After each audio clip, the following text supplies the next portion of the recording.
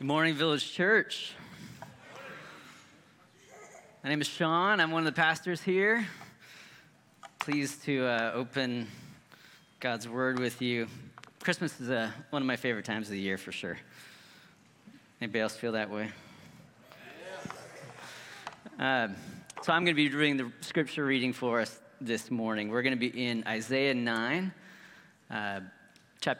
verses 2 through, I forget where it ends. So I don't have it here, so I'm going to squint and read. The people who walked in darkness have seen a great light. Those who dwell in a land of deep darkness, on them light has shone. You have multiplied the nation. You have increased its joy. They rejoice before you as with joy at the harvest, as they are glad when they divide the spoil. For the yoke of his burden and the staff for his shoulder, the rod of his oppressor, you have broken the day as on the day of Midian.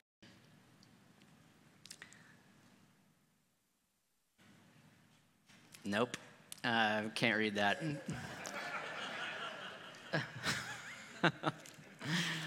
Thank you, Matt. Much better. The boots of the warrior and the uniforms bloodstained by war will all be burned. They will be fuel for the fire. For a child is born to us, a son is given to us. The government will rest on his shoulders, and he will be called Wonderful Counselor, Mighty God, Everlasting Father, Prince of Peace. His government and its peace will never end. He will rule with fairness and justice from the throne of his ancestor David for all eternity. The passionate commitment of the Lord of heaven's armies will make this happen. Thank you. No, I'm good. So if you were with us last week, you know that we're in our Advent series, and we're looking at Isaiah 9, and we're focusing on this series of titles that's given for the Messianic King. Wonderful Counselor, Mighty God, Everlasting Father, Prince of Peace. If you missed Pastor David's sermon last week, I highly suggest you go back and listen to it. He talked about Jesus as the wonderful counselor, and he also set the stage. He talked about the context of this passage, how Isaiah is prophesying in a time of political and social upheaval. And in chapter 9, you get this promise of a righteous, powerful king that will come and rule over God's people. He is going to make things right. So verse 6 says, "For to us a child is born, to us a son is given, and the government shall be upon his shoulder, and his name shall be called Wonderful Counselor, Mighty God, Everlasting Father, Prince of Peace." This morning we're focusing on the second title, Mighty God. And you might wonder why this Messianic king, who's going to be born from the line of David, is called Mighty God. How would that have landed with the original audience of Jews? They're monotheists, right? Well, commentators are split on how this would have been understood by the original audience. Some see this as describing a human king who would rule over Israel with a strength and might that would be superhuman because it would be empowered by God. And God's divine power would work through him. And we have a near-term fulfillment of that with the good king Hezekiah that's to come. But other commentators reject the idea that the title Mighty God has that sort of hyperbolic or symbolic meaning because that phrase always refers to divinity itself. I think it's probably a bit of both. The original audience would have understood this as applying to this earthly king, this human king to come, and God's power working through him. But they should have been left with a sense that there's something more to this passage because of the title that's given him. Well, with the benefit of the full testimony of Scripture, the fuller meaning of this passage is clear to us. Almighty God ultimately was intended to point to the divinity of Jesus, the one who proved himself to be this promised Messiah. The life and death and resurrection of Jesus reveals the fuller picture. Jesus, the Messiah, was the mighty God. But as we consider what this passage means and the implications for us, I want to start at the foundation. What does it mean to say that God is mighty? We're going to run through a lot of scripture this morning to see what the Bible says about that. If you have speed fingers, you can look in your own Bibles. Otherwise, we'll have it up on the screen. One of the primary ways God is praised in Scripture is through the praise of his great power and his might. Psalm 89 says, "You have a mighty arm. Strong is your hand. High your right hand." 2 Chronicles 20 says, "O Lord, God of our fathers, are you not God in heaven? You rule over all the kingdoms of the nations. In your hand are power and might, so that none is able to withstand you." 1 Chronicles 29 says, "Yours, O Lord, is the greatness and the power and the glory and the victory and the majesty. For all that is in the heavens and the earth is yours. Yours is the kingdom, O Lord, and you are exalted as head above all." Deuteronomy 10 says, "For the Lord your God is God of gods and Lord of lords, the great, the mighty, the awesome God." God is omnipotent, we say. He is all-powerful. That means he is not only above all, but he has all power over all things at all times. All power rests in his hand alone. And that's supposed to leave us in awe, as Scripture also reveals. Genesis 18 says, "Is anything too hard for the Lord?" The same idea in Jeremiah 32. "Behold, I am the Lord, God of all flesh. Is anything too hard for me?" Job 26 says, "Behold, these are but the outskirts of his ways, and how small a whisper do we hear of him. But the thunder of his power, who can understand?" Isaiah 40 says, "Have you not known? Have you not heard? The Lord is the everlasting God, the creator of the ends of the earth. He does not faint or grow weary. His understanding is unsearchable." Now, that last passage is another common biblical theme by pointing to God's power and his might specifically in the act of creation. Think about it. We are creatures, are we not? What better way for us to understand God and his power and his might than as our creator? We owe our very existence to him. In the very first lines of Scripture, we see God's incomprehensible power in creation. Genesis 1 says, "In the beginning, God created the heavens and the earth. The earth was without form and void, and darkness was over the face of the deep. And the Spirit of God was hovering over the face of the waters. And God said, 'Let there be light,' and there was light." God spoke light into existence. There was no light, and he said, "Let there be light." And light was. We have no categories for understanding this, really. If we create something, we create it out of something that already exists. Something exists, we put it together into something else. God alone can speak something into existence. He can will something into existence out of nothing at all. And so Scripture marvels in this creative power of God. Jeremiah 10 says, "It is he who made the earth by his power, who established the world by his wisdom, and by his understanding stretched out the heavens." Psalm 147 says, "He determines the number of the stars. He gives to all of them their names. Great is our Lord and abundant in power.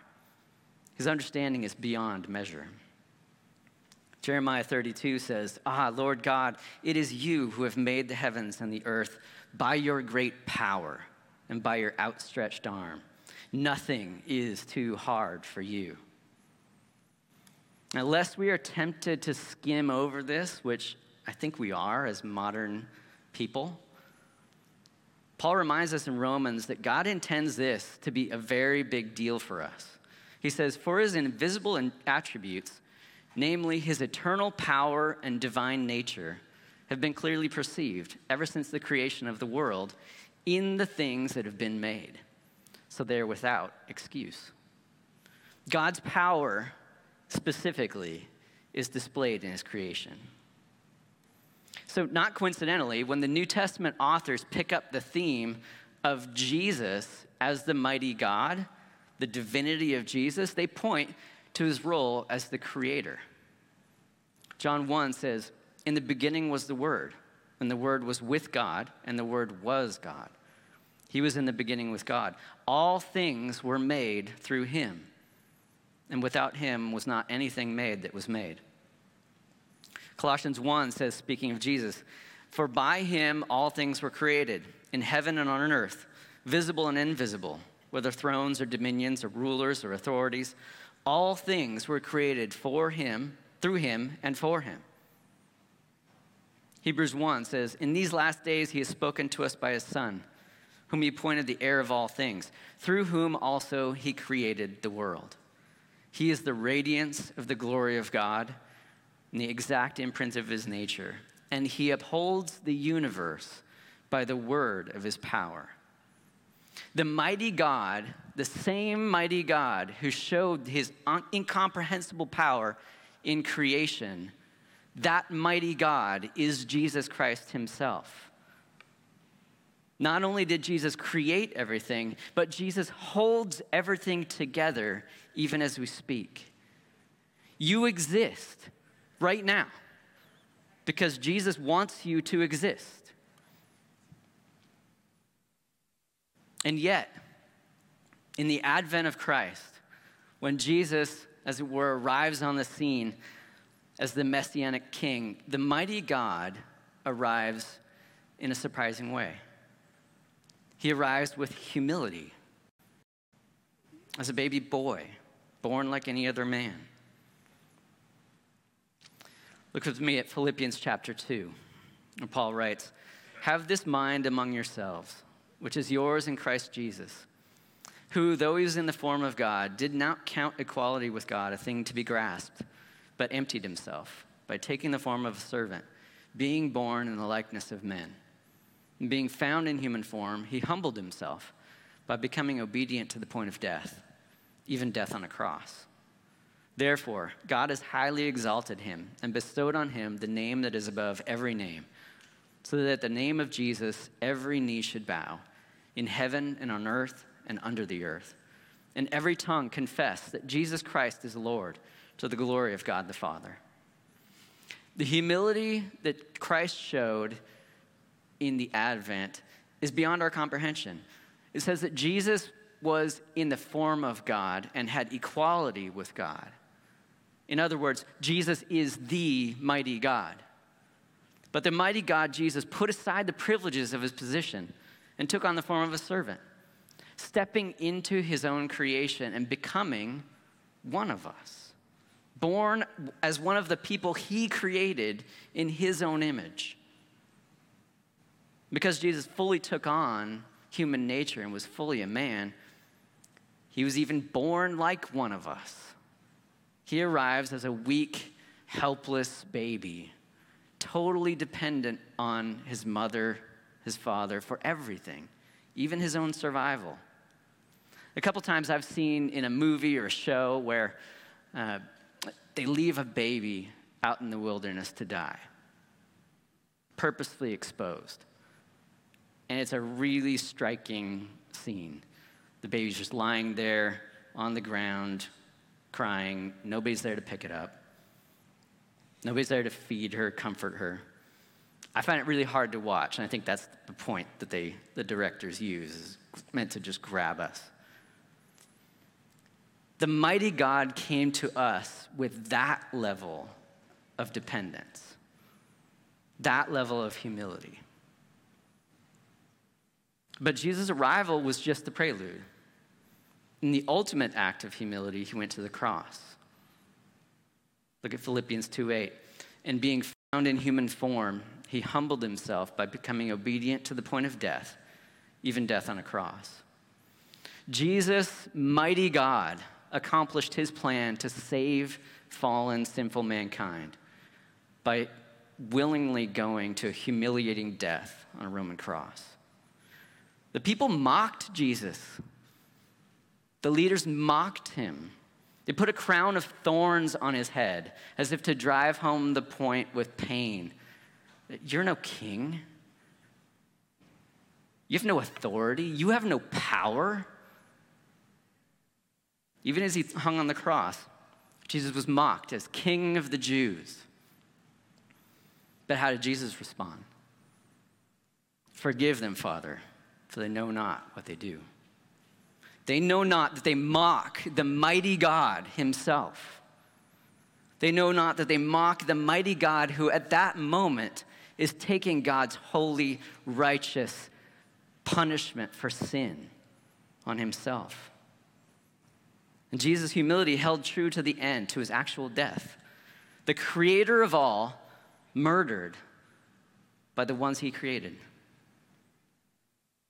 But praise God, that is not the end of the story. Amen? Amen? Amen. In humility, Jesus had put aside the glory of his might and his power, but God is still all powerful.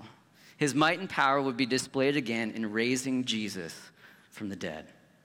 In Ephesians 1, Paul prays for the church, saying, I do not cease to give thanks for you, remembering you in my prayers, that the God of our Lord Jesus Christ, the Father of glory, may give you the spirit of wisdom and of revelation, the knowledge of him, having the eyes of your heart enlightened, that you may know what is the immeasurable greatness of his power toward us who believe, according to the working of his great might that he worked in Christ when he raised him from the dead and seated him at his right hand in the heavenly places, far above all rule and authority and power and dominion, and above every name that is named, not only in this age, but also in the one to come. Likewise, in Philippians 2, Paul's main argument is that the church should have the mind of Christ in showing humility. But he also wants them to know that through his resurrection and his exaltation, Jesus is now glorious in his might and his power. He says, therefore, God has highly exalted him and bestowed on him the name that is above every name, so that at the name of Jesus every knee should bow in heaven and on earth and all under the earth, and every tongue confess that Jesus Christ is Lord, to the glory of God the Father. Notice what ultimately will happen. There will be no mocking of Jesus, the mighty God. Every knee will bow to him. Every tongue will confess that Jesus is Lord. Every person you know ultimately will bow the knee to Jesus. The only question is, will they bow as their Savior? Will they bow as their judge? In the book of Revelation, we get a picture of what Jesus will be like when he comes again. Then I saw heaven opened, and behold, a white horse. The one sitting on it is called Faithful and True, and in righteousness he judges and makes war. His eyes are like a flame of fire, and on his head are many diadems. And he has a name written that no one knows but himself. He is clothed in a robe dipped in blood, and the name by which he is called is the Word of God. And the armies of heaven, arrayed in fine linen, white and pure, were following him on white horses. From his mouth comes a sharp sword with which to strike down the nations, and he will rule them with a rod of iron. He will tread the winepress of the fury of the wrath of God the Almighty.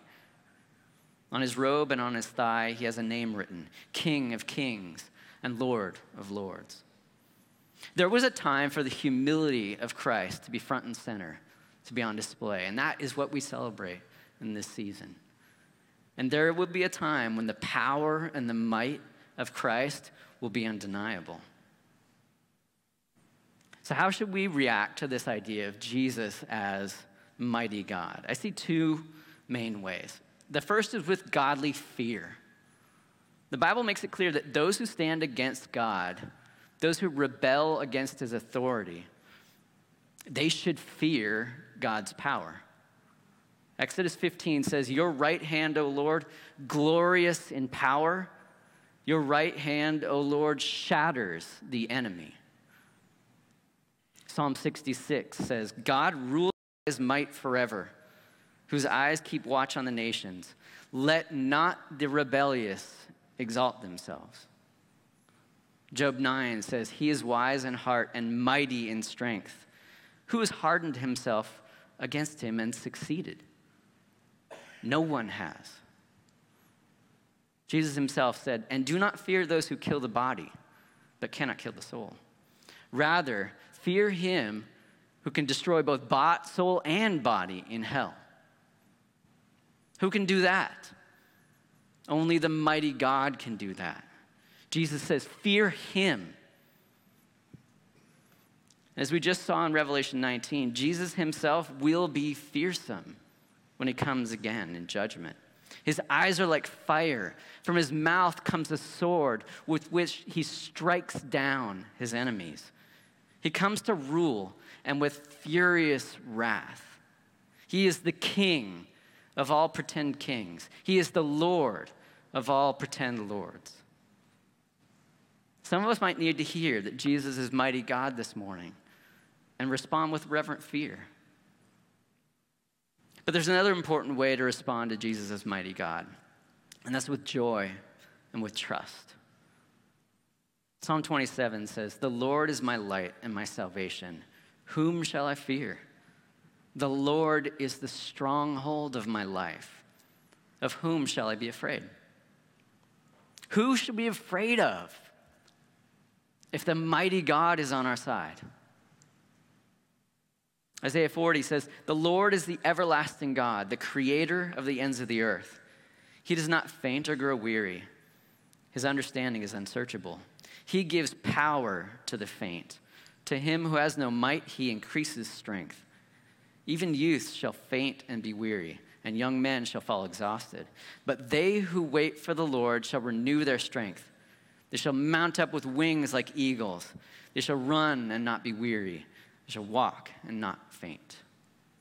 God's strength and power leads God's people to trust him. It gives them security in place of fear. It renews their strength when they're weak. I imagine there are a lot of us here this morning who need to be reminded that we can trust the mighty God. Nothing is too hard for him.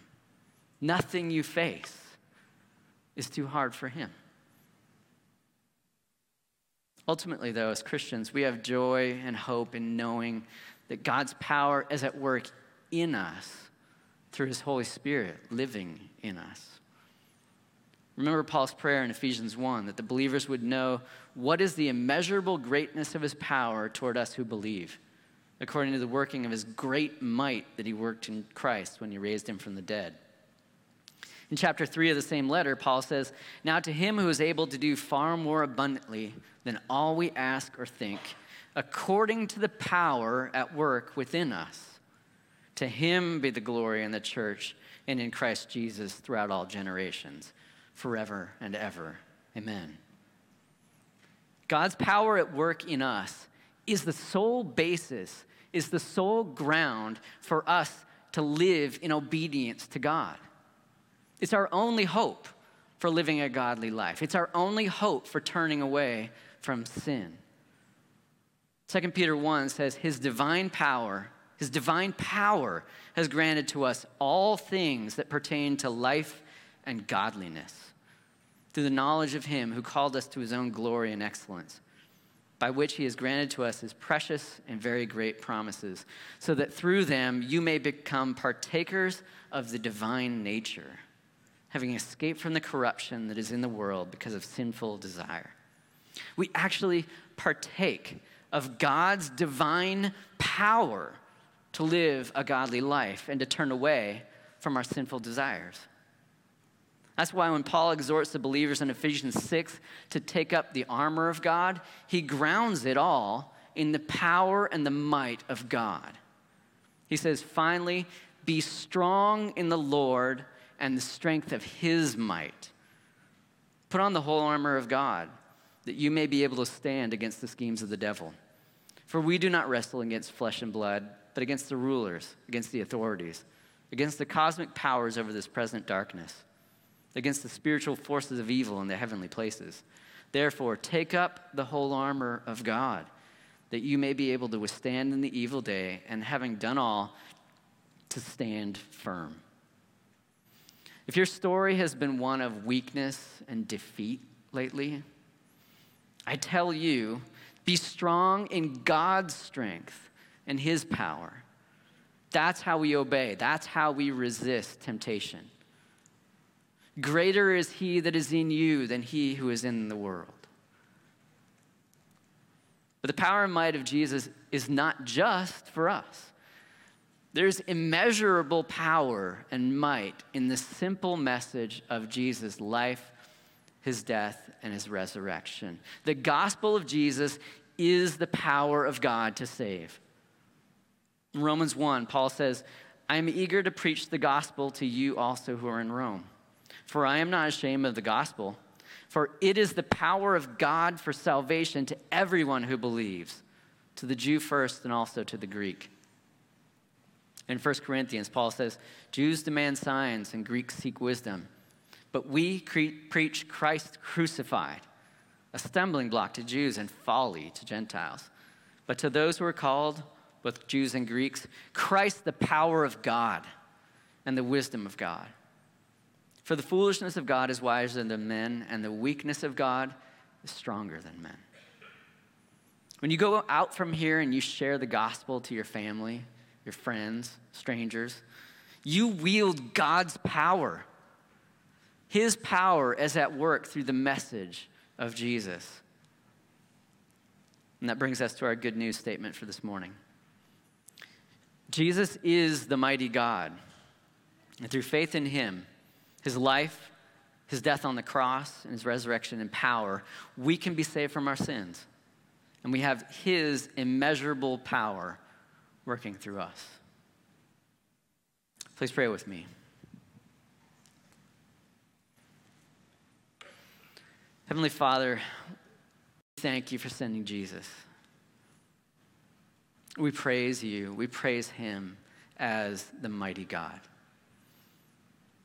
We acknowledge that he came for us, to be one of us, and that you displayed your power and your might and your greatness in that whole plan, including when Jesus went to the cross and died, and when you raised him from the dead so that we can trust in him and be reconciled to you. We also confess that Jesus is coming again in great power and might. We look forward to that day. We pray that you would help us. Help us to not think too little of you, not think too little of Christ, even in this season when we focus on his humility. We know that Jesus is the mighty God. And he is the mighty God who has the power to save. He is the mighty God who has the power to turn us from sin, to turn us toward you, and walk in obedience. We ask that you would help us do that. In Jesus' name we pray. Amen.